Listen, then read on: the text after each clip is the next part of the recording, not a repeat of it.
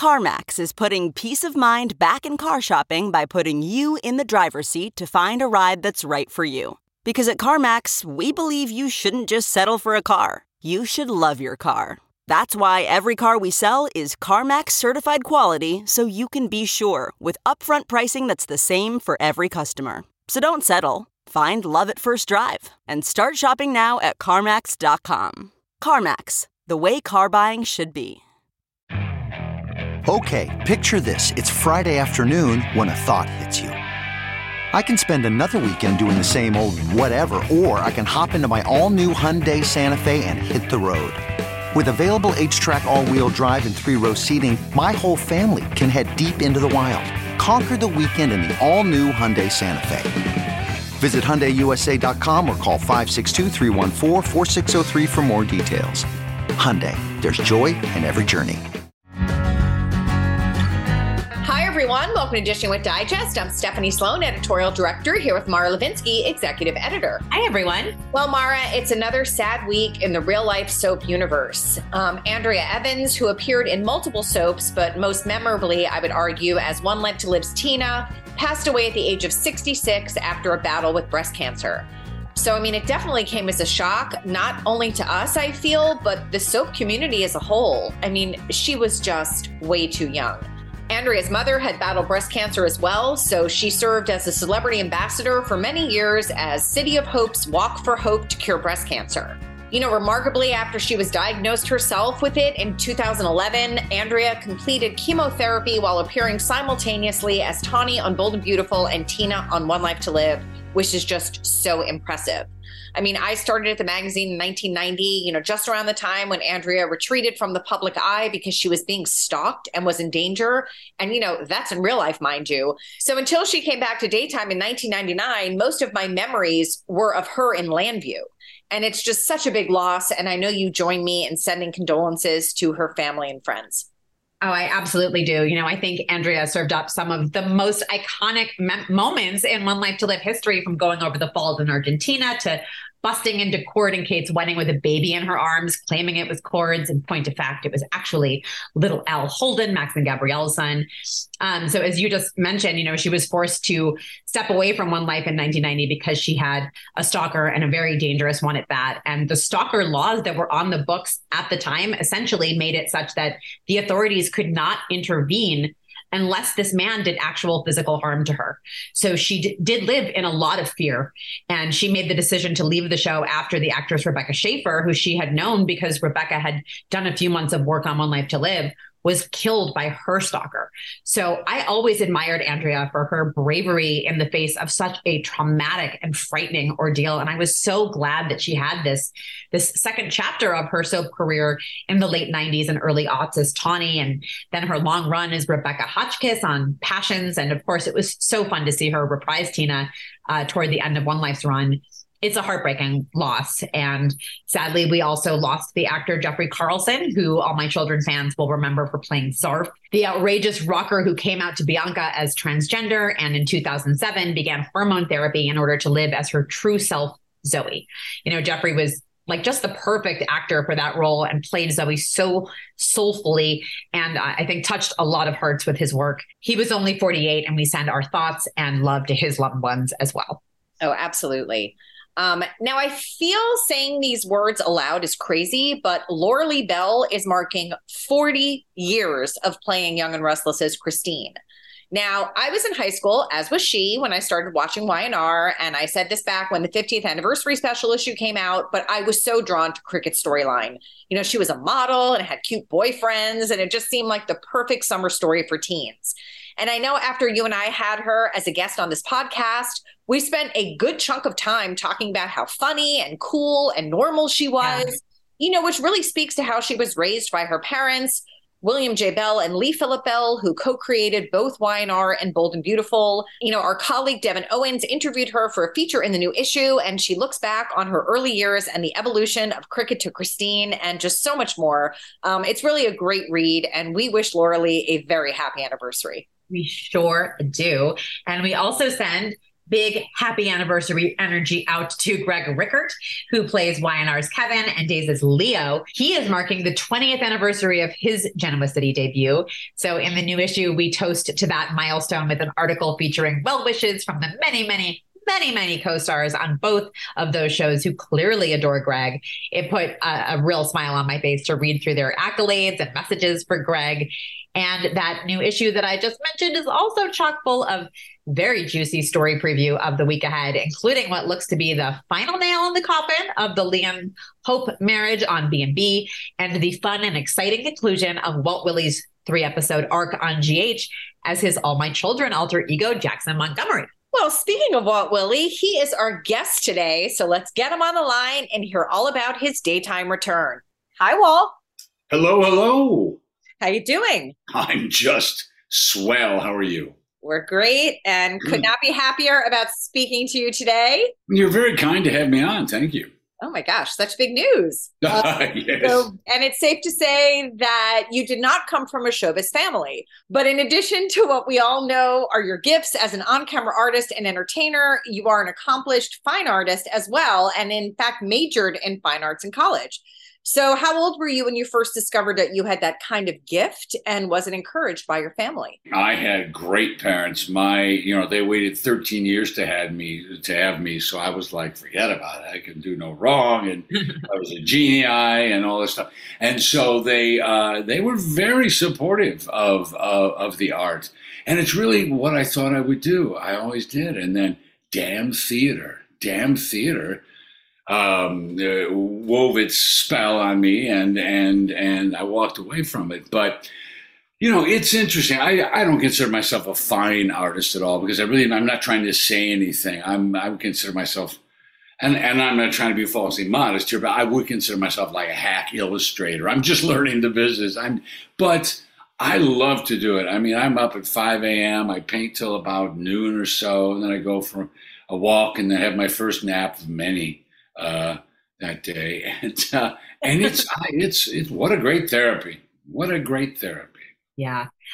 Okay. So the story goes that you moved to New York at the age of 30 to take a stab at an acting career there. But what were you doing in the years between graduating from college and deciding to make that big move to the big city? Gosh, I got married very young. I got married for the first time at 20.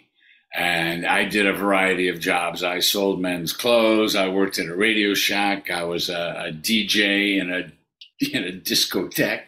I did a bunch of stuff. The job I had before I moved to New York, I was selling men's clothes, and I got this customer. He was looking for like a tie and some socks, and I ended up selling like $800 worth of clothes, which was a lot in those days.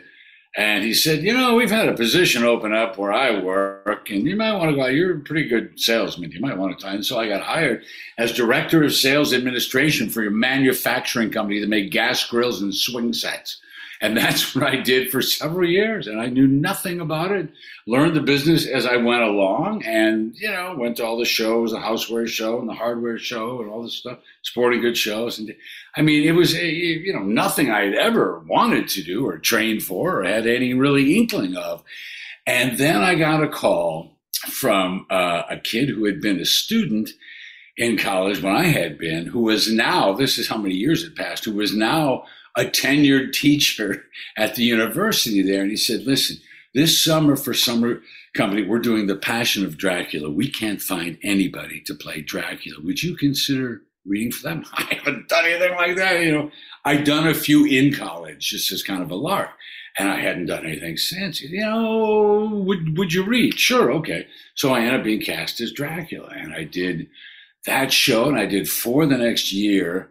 And then the summer company afterwards, and I mean, the people in the theater department hated me. I was getting cast at all the leads, and they were like, really? Who is this guy?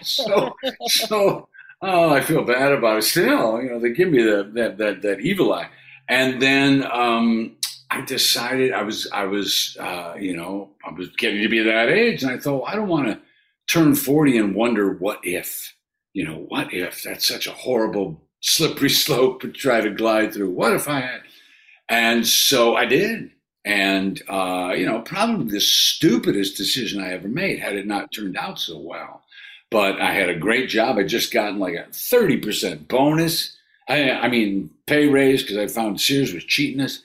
And I was doing pretty well, but I just didn't want to turn 40 and wonder, as I'm now the VP of sales at some manufacturing company and miserable if I could have. So decided to, Well, once you got to New York, how'd you go about breaking into the business? just as bass-ackwards as you possibly could. I got a job, luckily, my first job. I lived in Queens. I lived in Elmhurst when I first got there.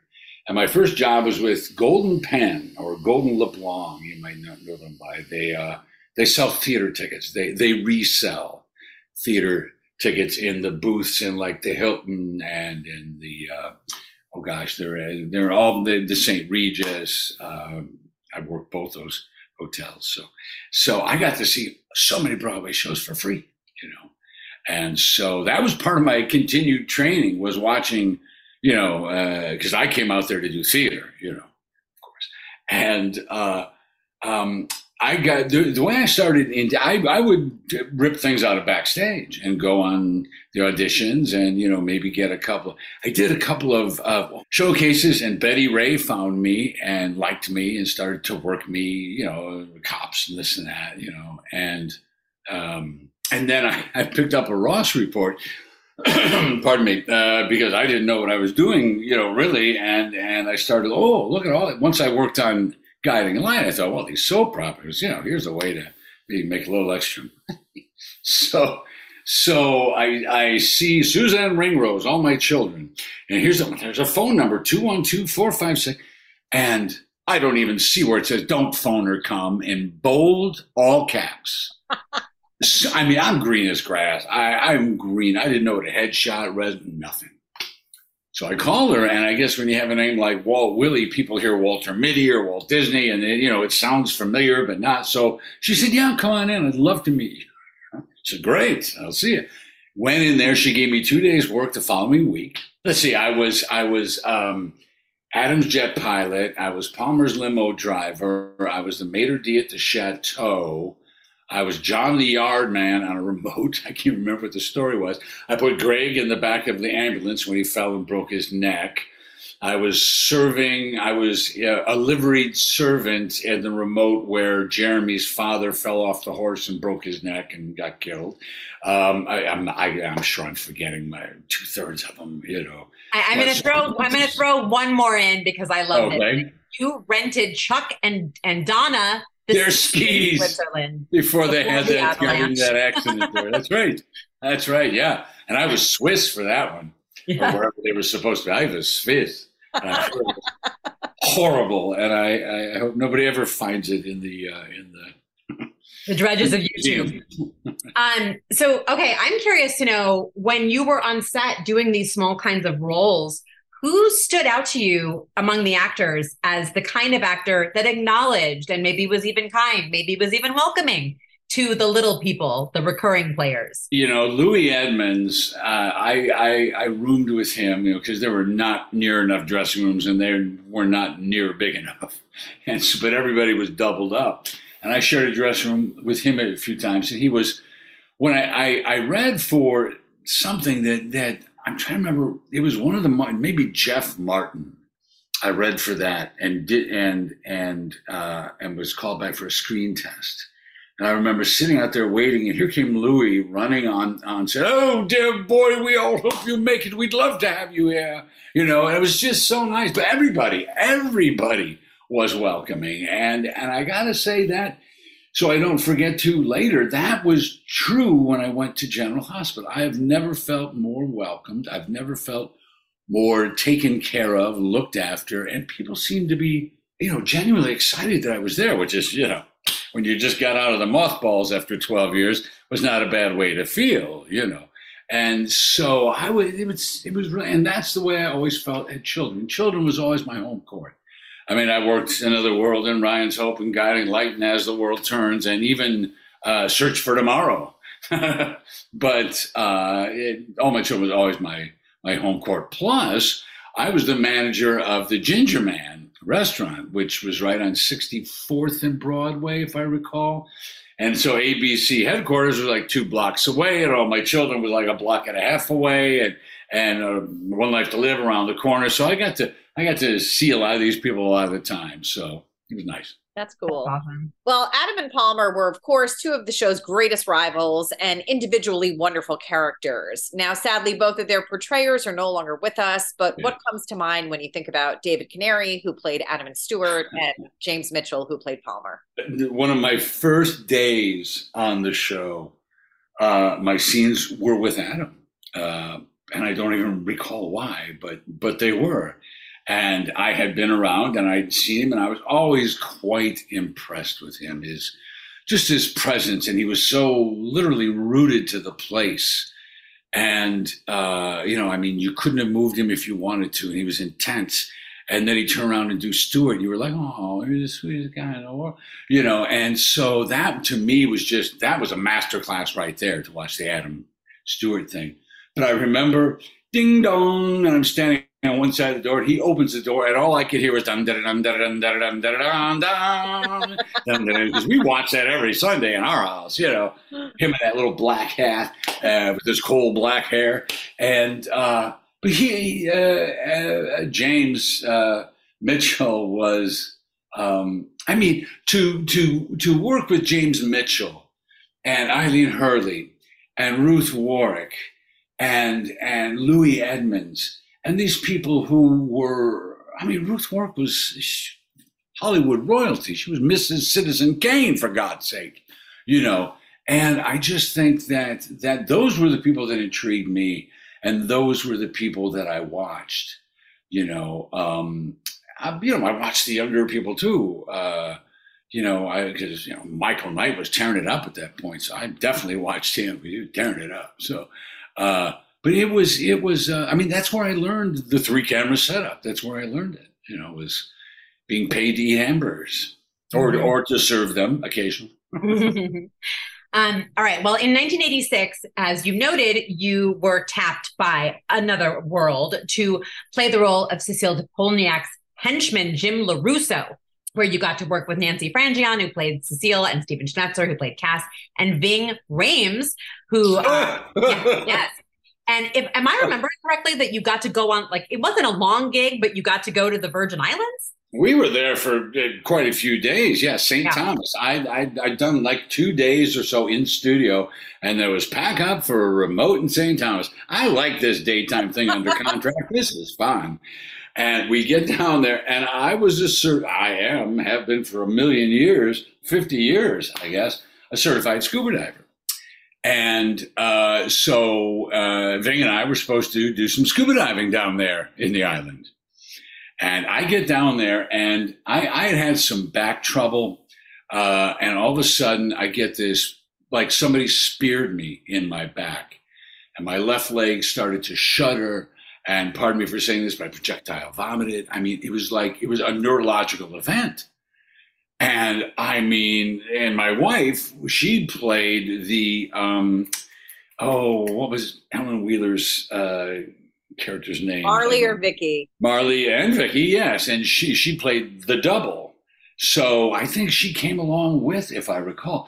But I was in trouble. And I hadn't shot moment one. This was the first night we were there. Maybe you sitting on the plane and kind of throwing my sacroiliac out or something. But so I had to go to an island doctor, and no worries, man. He handed me I don't know how many Percocet or something. And so, but my left foot is totally dropped. I have no strength in my left leg at all. So I go out with John Weitzel's the director. We're on the boat. I'm tanked up. I've checked my equipment. Everything's good. And so we're getting ready to go out, and I told the AD, I said, I don't know if I can do this. He said, he looked at Ving and said, Ving, well, you ready to suit up to do this? And Ving said, do I look like I swim? And that was the end of that. So here's poor Walt with no left leg I'm swimming. Weitzel's yelling at me. I'm underwater, so I can't hardly hear him. I got no radio or thing, so I can, and I'm swimming in circles because I have no power in my left leg. He said, "No, just swim over there." His feet are getting sunburned. He's so mad with me. Anyway, so that was my first couple of weeks at Another World. Amazing. That's amazing. Well, later that same year, you were tapped to take over the role of Joe Novak on Ryan's Hope. So tell us how that came about. I don't know. I don't recall ever trying out. I guess I had to audition for it. I don't honestly recall that. I don't know. I mean, good God knows they had plenty of tape on me by that time. I guess I must have read for it though, certainly, but I don't remember testing. I got a call from Joe Hardy, to come play. And I did for about 6 months. And then, as I recall, Daniel Pilon, who played Max Debuzak, my mortal enemy, evidently, decided to retire and go back to Canada and fly his plane. And I don't know that Siobhan was a recast from Mark Helgenberger. And as I recall, they weren't quite positive that they'd gotten it right then. Nothing wrong with her, but they were going to go. So anyway, they stopped the whole storyline, and I was well into my second 13 weeks. So, and Joe called me in and said, "I'm so sorry. You're wonderful. I'm so sorry. You'll be fine. Trust me on this. This is a good thing that we're letting you go on this." So I think there may have been something, because it wasn't 6 months later that children. I think I'm real bad with time. I'm real bad with time, but it wasn't long after that. So there may have been something afoot then. I don't know, but. Well, one thing we know is that you did not audition for the role of Jackson Montgomery. No. So tell us that story. I don't know that anybody did. I maybe they did. I think they may have used my tape from when I did the screen test for Jeff Martin, maybe, who they called somebody else in the sides, as I recall. So you didn't even know who you were trying to play. I was in the waiting room of an audition for a show called Our Group, which was about a psychiatric therapy group. It was on. I can't remember what it was on now, but it was on. It was on something that ABC owned. That I do recall. Anyway, so I'm sitting there. I figured I'd take the opportunity to check in with my agent, see if anything was going on, see if she was doing anything besides just catching. She used to throw too, And I called her and I said, "Hey, honey." Her name was Honey Rader, and I said, "Hey, honey." She said, "Well, hello, Jackson Montgomery." Now I have a pretty distinctive voice, and I thought, "Gee, no, honey, it's Walt." "No, you're Jackson Montgomery." I have no idea what you're talking about. She just got a call from Joan D'Ancheco. They want you to start in 8 weeks, and you're going to be playing Travis Montgomery. And I knew who Travis Montgomery was, of course. You're going to be playing Travis Montgomery's brother, Jackson. I said, "Oh, man, we look so much alike. Perfect." So I went into this audition. I didn't care at all about this audition, And so I got it naturally because I didn't care at all. And I got it. And I was playing, the character's name was Kent. And he was a speechwriter for a Republican senator who was secretly gay. I mean, this was some therapy group. And he was maybe the most normal person in this group, as I recall. And there was a real psychiatrist, may have even created this show, but she was the lead. It was not so good. It was not so good, but it was a 3-camera setup. I came in late to this season. I think I came in like on the 4th show and did probably 8 or 10 of these things. Yes, I'm gay. Finally. And then I had a couple weeks off and I was starting children. So it was perfect. I've been very fortunate. I'm hesitant to say blessed or miracles occurred or angels overmarried, but I've been very fortunate that the way things have timed out sometimes. Mm-hmm. Very fortunate. Well, Jack started out, for which I'm very grateful. Okay, there we go. Okay, there That's you go. a full statement. Yes. Okay. Well, Jack started out as a bad guy one who was Yes. never slated to be romantically involved with Erica Kane. And he evolved into a good guy who was nothing if not romantically involved with Erica Kane. So what stands out to you about like the early days of playing Jackson? And when did you notice that the show was starting to, evolve him away from that sort of dark hat persona that he was introduced with? I don't know that I ever noticed it. The first several years on that show, I was just trying to run to keep up with these people.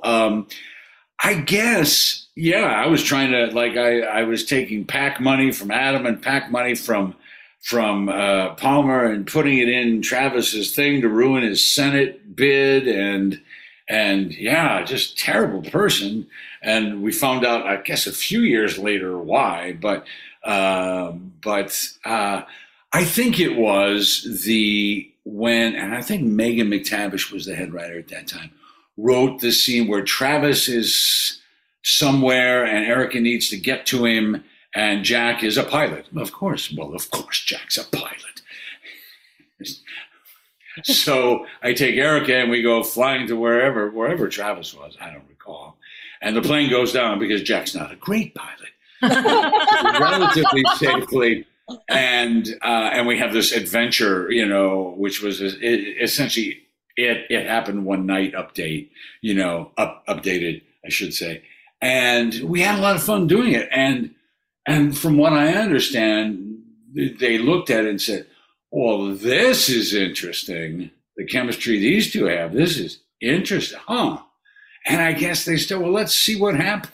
I know Larkin, God bless his soul, wasn't very happy with the whole thing. What have you been here, 3 weeks?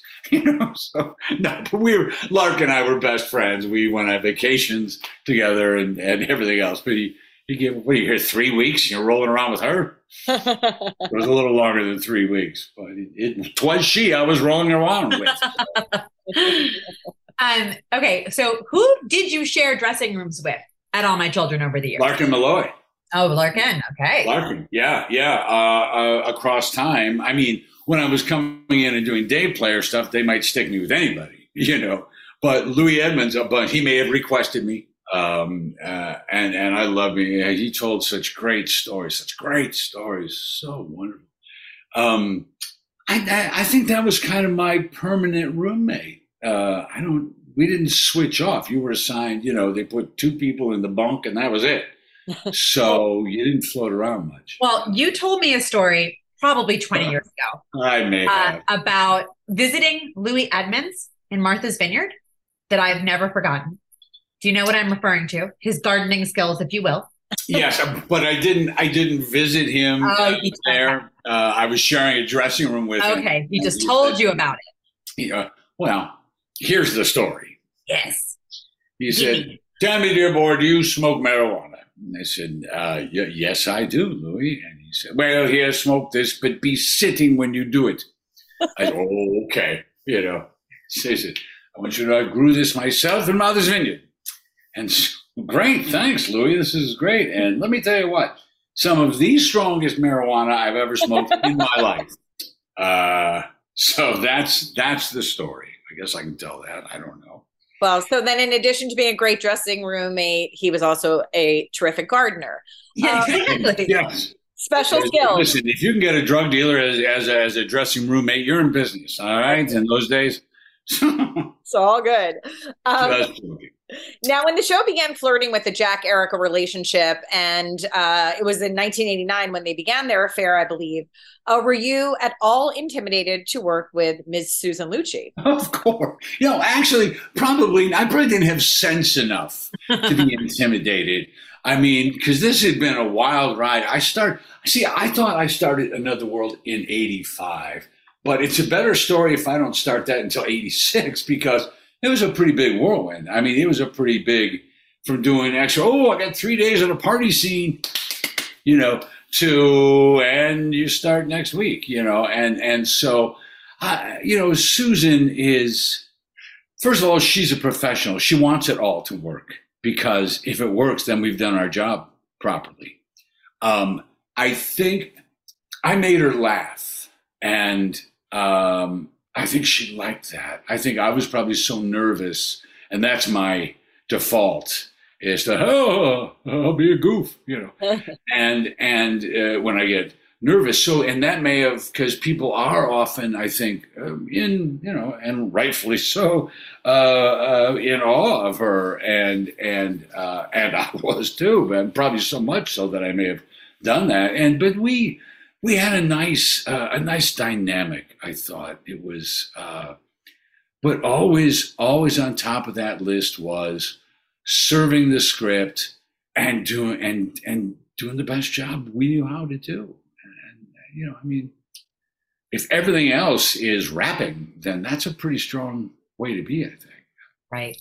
Good place to be. Well, Jack, I think, holds some kind of record for like the longest running character with the fewest number of wives, right? He was married to Erica, of course, but prior to that, to Laurel, and he had a few other relationships and lovers. I recall quite a moment with Julia Bars-Brooke, for example. Why do you think it was maybe hard for the audience to accept Jack in a long-term relationship with someone not named Erica Kane? I think I always took that as a compliment and as a horrible criticism, because if I can't sell you that I am so attracted to this woman, whomever it might be, then I haven't done my job. However, if we did such a good job together that nobody wants to see either one of us with anybody else in this particular medium, that's a big plus. To be, and I'm not entirely comfortable with this word, but it's just us. To be a super couple, with, arguably the most successful and famous person to come out of daytime. Well, that doesn't suck. That's a pretty good deal. So it was, the one time that it's funny how things work out. They hired an actor to play Laurel, the original Laurel, big, tall, beautiful blonde. And they didn't think it was working. And they brought in Felicity LaFortune, who I just love. I could look at that little Danish face all day. She is a terrific actor, a voice a singing voice like a goddess. And but it was too late. It was too late. And so the whole thing of Jack, because it was really Jackson's first storyline, that was kind of about him. And, but it got fumbled, it got fumbled in the kickoff, and we never got it back. But boy, I've been so lucky that people I've gotten to play with, Julia Barnes, Susan Lucci, and Felicity LaFortune. And it's been really good actors, all of them. And, pretty lucky man. You are indeed. It took Jack and Erica many years to make it to the altar, but when they finally married in 2005, it was a gorgeous ceremony shot on location in Boca Raton, Florida, with Mara in attendance. That's right. Now, besides that, of course, what stands out to you about the trip? I will tell you a story probably nobody knows. What stuck out to me, they wanted me to have my hair sun-kissed, just lightened a little bit here and there. And I think, it looked okay on camera. It looked a little, I don't know, something else off camera, but it looked fine. And I was okay doing it. God bless him, So the girl comes to my house to do it before the wedding, and she forgets to mix stop into it. So she puts this on my hair, and we're chatting, and she's okay, go rinse it out. And I came back. I looked like Billy Idol. It was white, and straight up, man. Holy Christ! And I'm leaving to shoot this in 3 days, 2 days, maybe. I've got to go in later that afternoon and shoot in studio stuff. And I said, okay, so what do we do now? And she said, oh, don't worry. I'll run to and I'll come back and we'll dye it back to the color. And I said, well, but the color was several colors. Anyway. So she did her best, and then they used the temporary stuff to touch it up. And I was so mad. I was so relaxed and ready to have fun. And then, but hey, things happen. What are you going to do? What are you going to do? So that's probably my biggest memory from Jack. Wow. No, I thought it was beautiful. I thought it was beautiful. The stuff that they captured us splashing around in the surf and stuff. The ceremony itself. And now I look at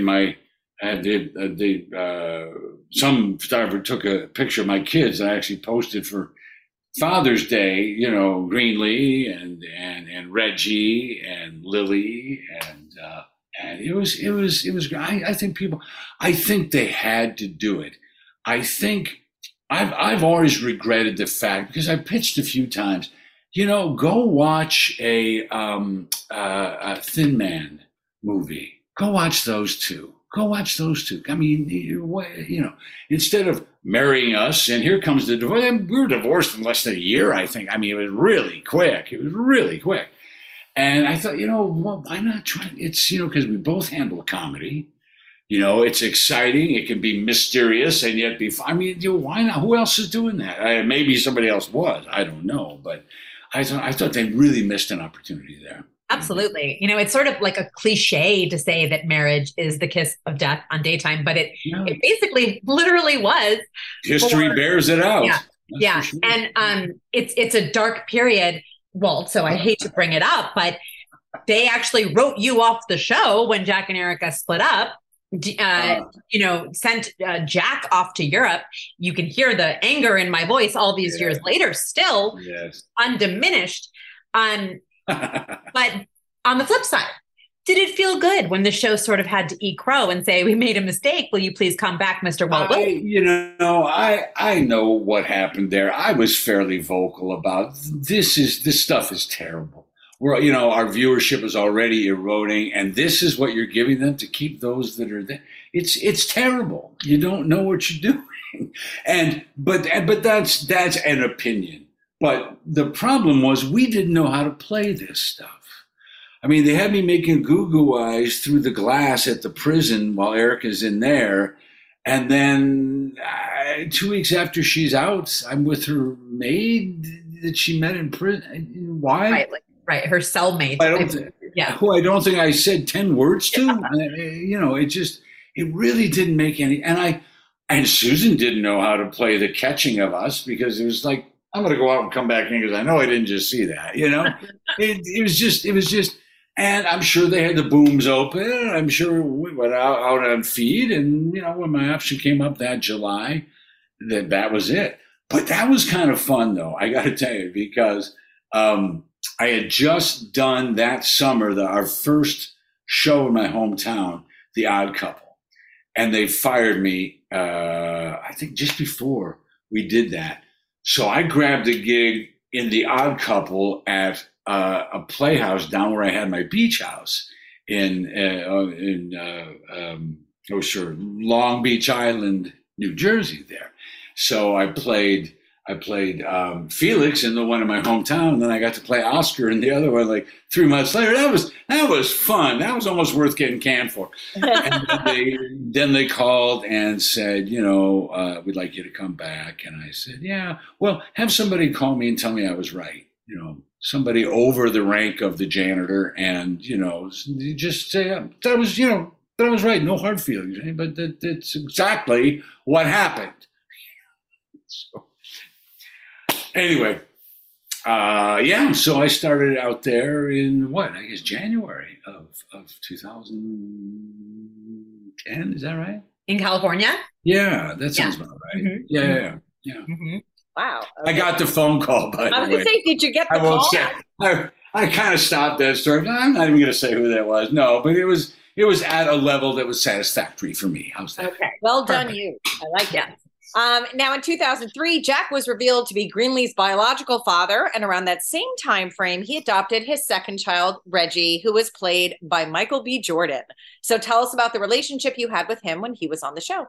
Oh, well, I mean, here's a young man that, as far as I'm concerned, deserves everything that he's gotten.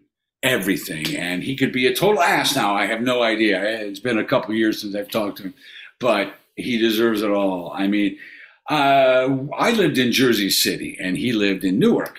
And so his mom would take him to the donut shop outside the Holland Tunnel. I'd pick him up there and we'd go to work together on days that we were working together. And then I'd take him home afterwards. And we were in the blackout together where I said, drive the car. I'm going to direct this traffic going into the Lincoln Tunnel. Well, we got in there pretty quick, actually. Yeah, he was wonderful. And I remember him being so hurt and sad when they let him go. And I remember thinking, this is the best thing that could ever happen to you.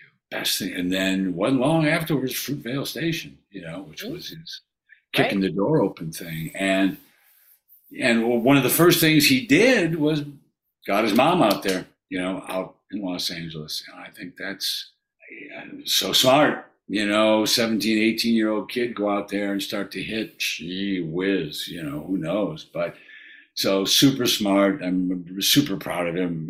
He's my boy, for Pete's sake. Of course I'm proud of him. Of course. I just loved him, loved his mom. I have a lot of fond memories of that era. All right. So All My Children went off the air in 2011, as we all know, and we all lament.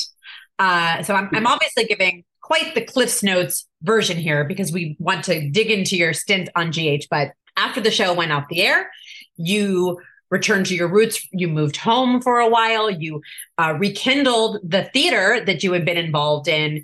And also, you went ahead and got married again. So we want to hear a little bit about your love story with Mrs. Willey. I will. Yeah, no, it was, I hung around Los Angeles for a couple of years and nothing was happening for me. And, 25 years on a daytime show means nothing. I go into auditions and there were, actors we all know who've done, 10 films. And I'm sitting there, well, this isn't going to happen today. So, but I had just finished Wild Bill, my one-man show about Wild Bill Hickok. So I was immediately out on the road with that. And then in 2014, I went back, as you say, to my hometown, and I was there until 2018. And on my birthday in 2014, I was doing Zany's Comedy Club in Nashville. And in walks this beautiful, raven-haired, black Irish-looking girl, sits down at a table right in front by herself at a Four Top. So I figure there have to be other people coming, But no, she's there for the pre-show meet and greet. She's there for the show. She's giving me the goo-goo eyes. I did my whole show to her. I was very unprofessional. And it was my birthday. Did I mention that? It was my birthday. So happy birthday to me. And we've been together since. She's a singer-songwriter here in town. Has opened for Dolly, has opened for Loretta, has opened for, and she's an amazingly talented woman. Amazingly talented. Tell Stephanie what her surname was. Oh, yes. I married Sarah Kane. Yes. Spelled differently, though. Kaine, spelled differently. But yes, I married Sarah Kane. Not creepy at all, huh? Not at all. Not at all. No. Well, let's get to General Hospital. So you are airing as we speak. Speak. But look where I am. I'm with you. And we couldn't be more appreciative. So how did you find out that GH was interested in having you come play in their sandbox a bit as Jackson? Michael Knight called me. And he said, how are you? I said, well, good, Michael. I haven't talked to you in quite a while. I'm good. Hey, listen, Frank Valentini just stopped me in the hall, who, for folks that don't know, is the executive producer of General Hospital. And he said, so, Walt, Willey, what kind of a guy is he? And I said, what did you say, Michael? He said, I said, you were a great guy. So I sent him a check out, make sure he got paid. And a couple days later, maybe the same day, maybe, I don't know. As I say, my time thing is shot.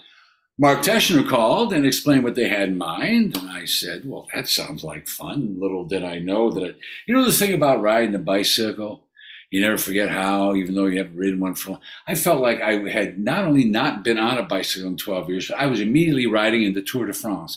I mean, this was paddles to them. But I said, yeah, no, that sounds good. That sounds fine. Let's do that. So that's how it happened. And I immediately like, so when will you be getting those scripts to me soon, right? I mean, you're getting those scripts to me soon? Well, we haven't fixed the day and time yet. Okay, but the scripts are written, right? So you could send those if you wanted to. I hadn't done anything like that in a long time, Learning and remembering a 60-page monologue when you've written it yourself is not near as difficult as it sounds, But I did 3 shows in 2 days. I mean, it was crazy. It was crazy. Crazy. That's nuts. It is absolutely nuts. So Mr. Michael E. Knight was your gracious host while you were in California. He was indeed. Lunching with him like. He was Felix and I was Oscar. I'm so glad I set that up earlier. No, Michael is, I love this man. He's one of the kindest, most generous, and incredibly hospitable people you could have as a friend. I mean, I couldn't do anything. My first day that I had a 9:00 wardrobe call, I didn't hit set till 4:30. I don't think I was home till 9:30 or so.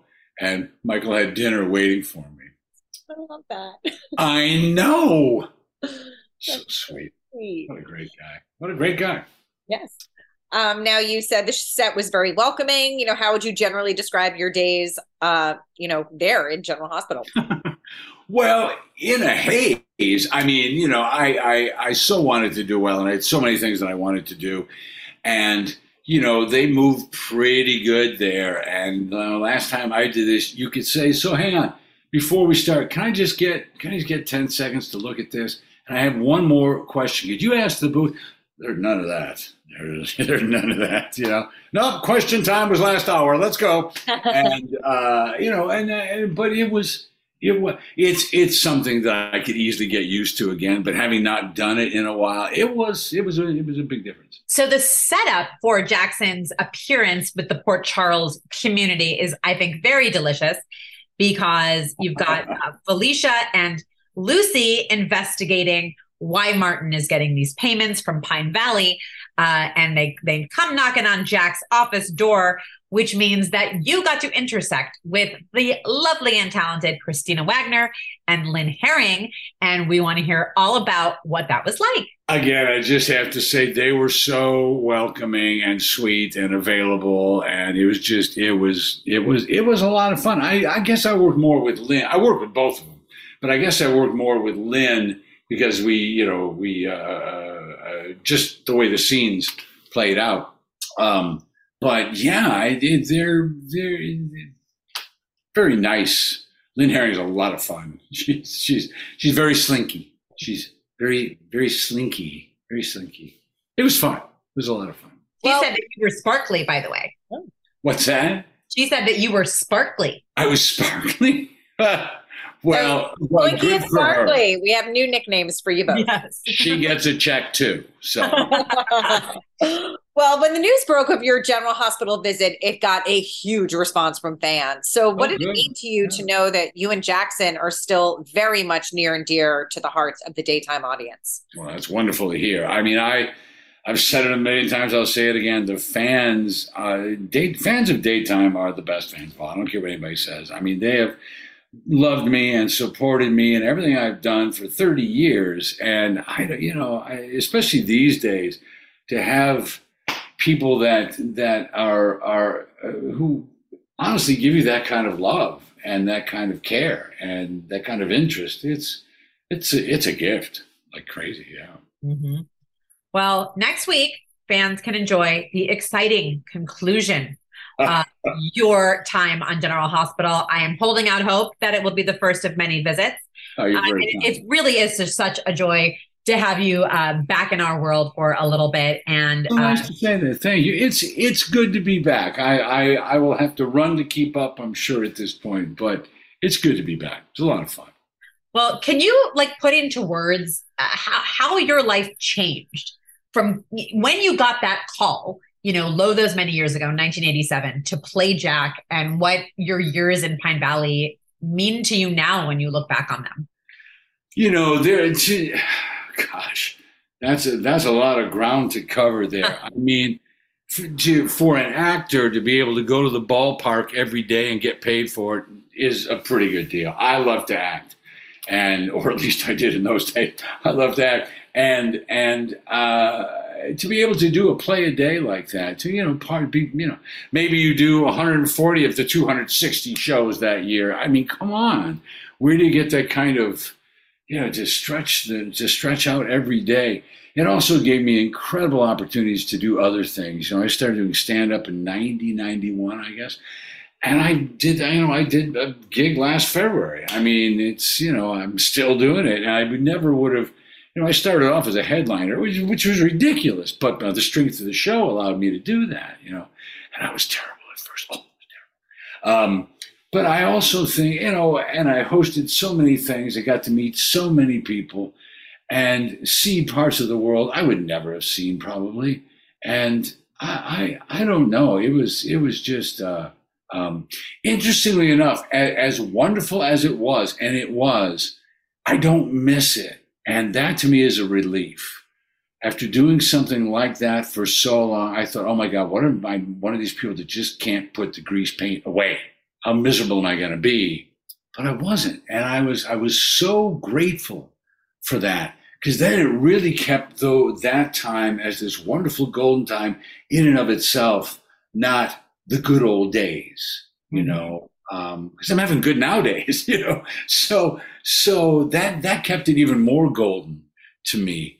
But the people I met, the opportunities given, it's pretty good money, I mean, there's a million reasons to be so thankful for that. Yeah. Well, we are thankful to have you back. We are thankful you shared all your stories today, and we hope this is the first of many reasons to have to talk to you soon.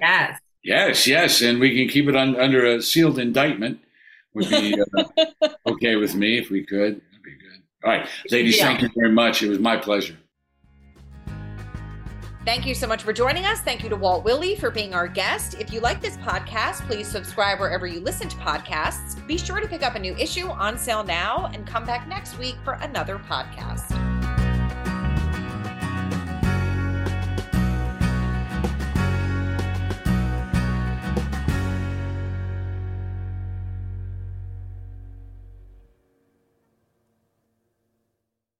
Look around. You can find cars like these on AutoTrader. Like that car riding your tail. Or if you're tailgating right now, all those cars doubling as kitchens and living rooms are on AutoTrader too. Are you working out and listening to this ad at the same time?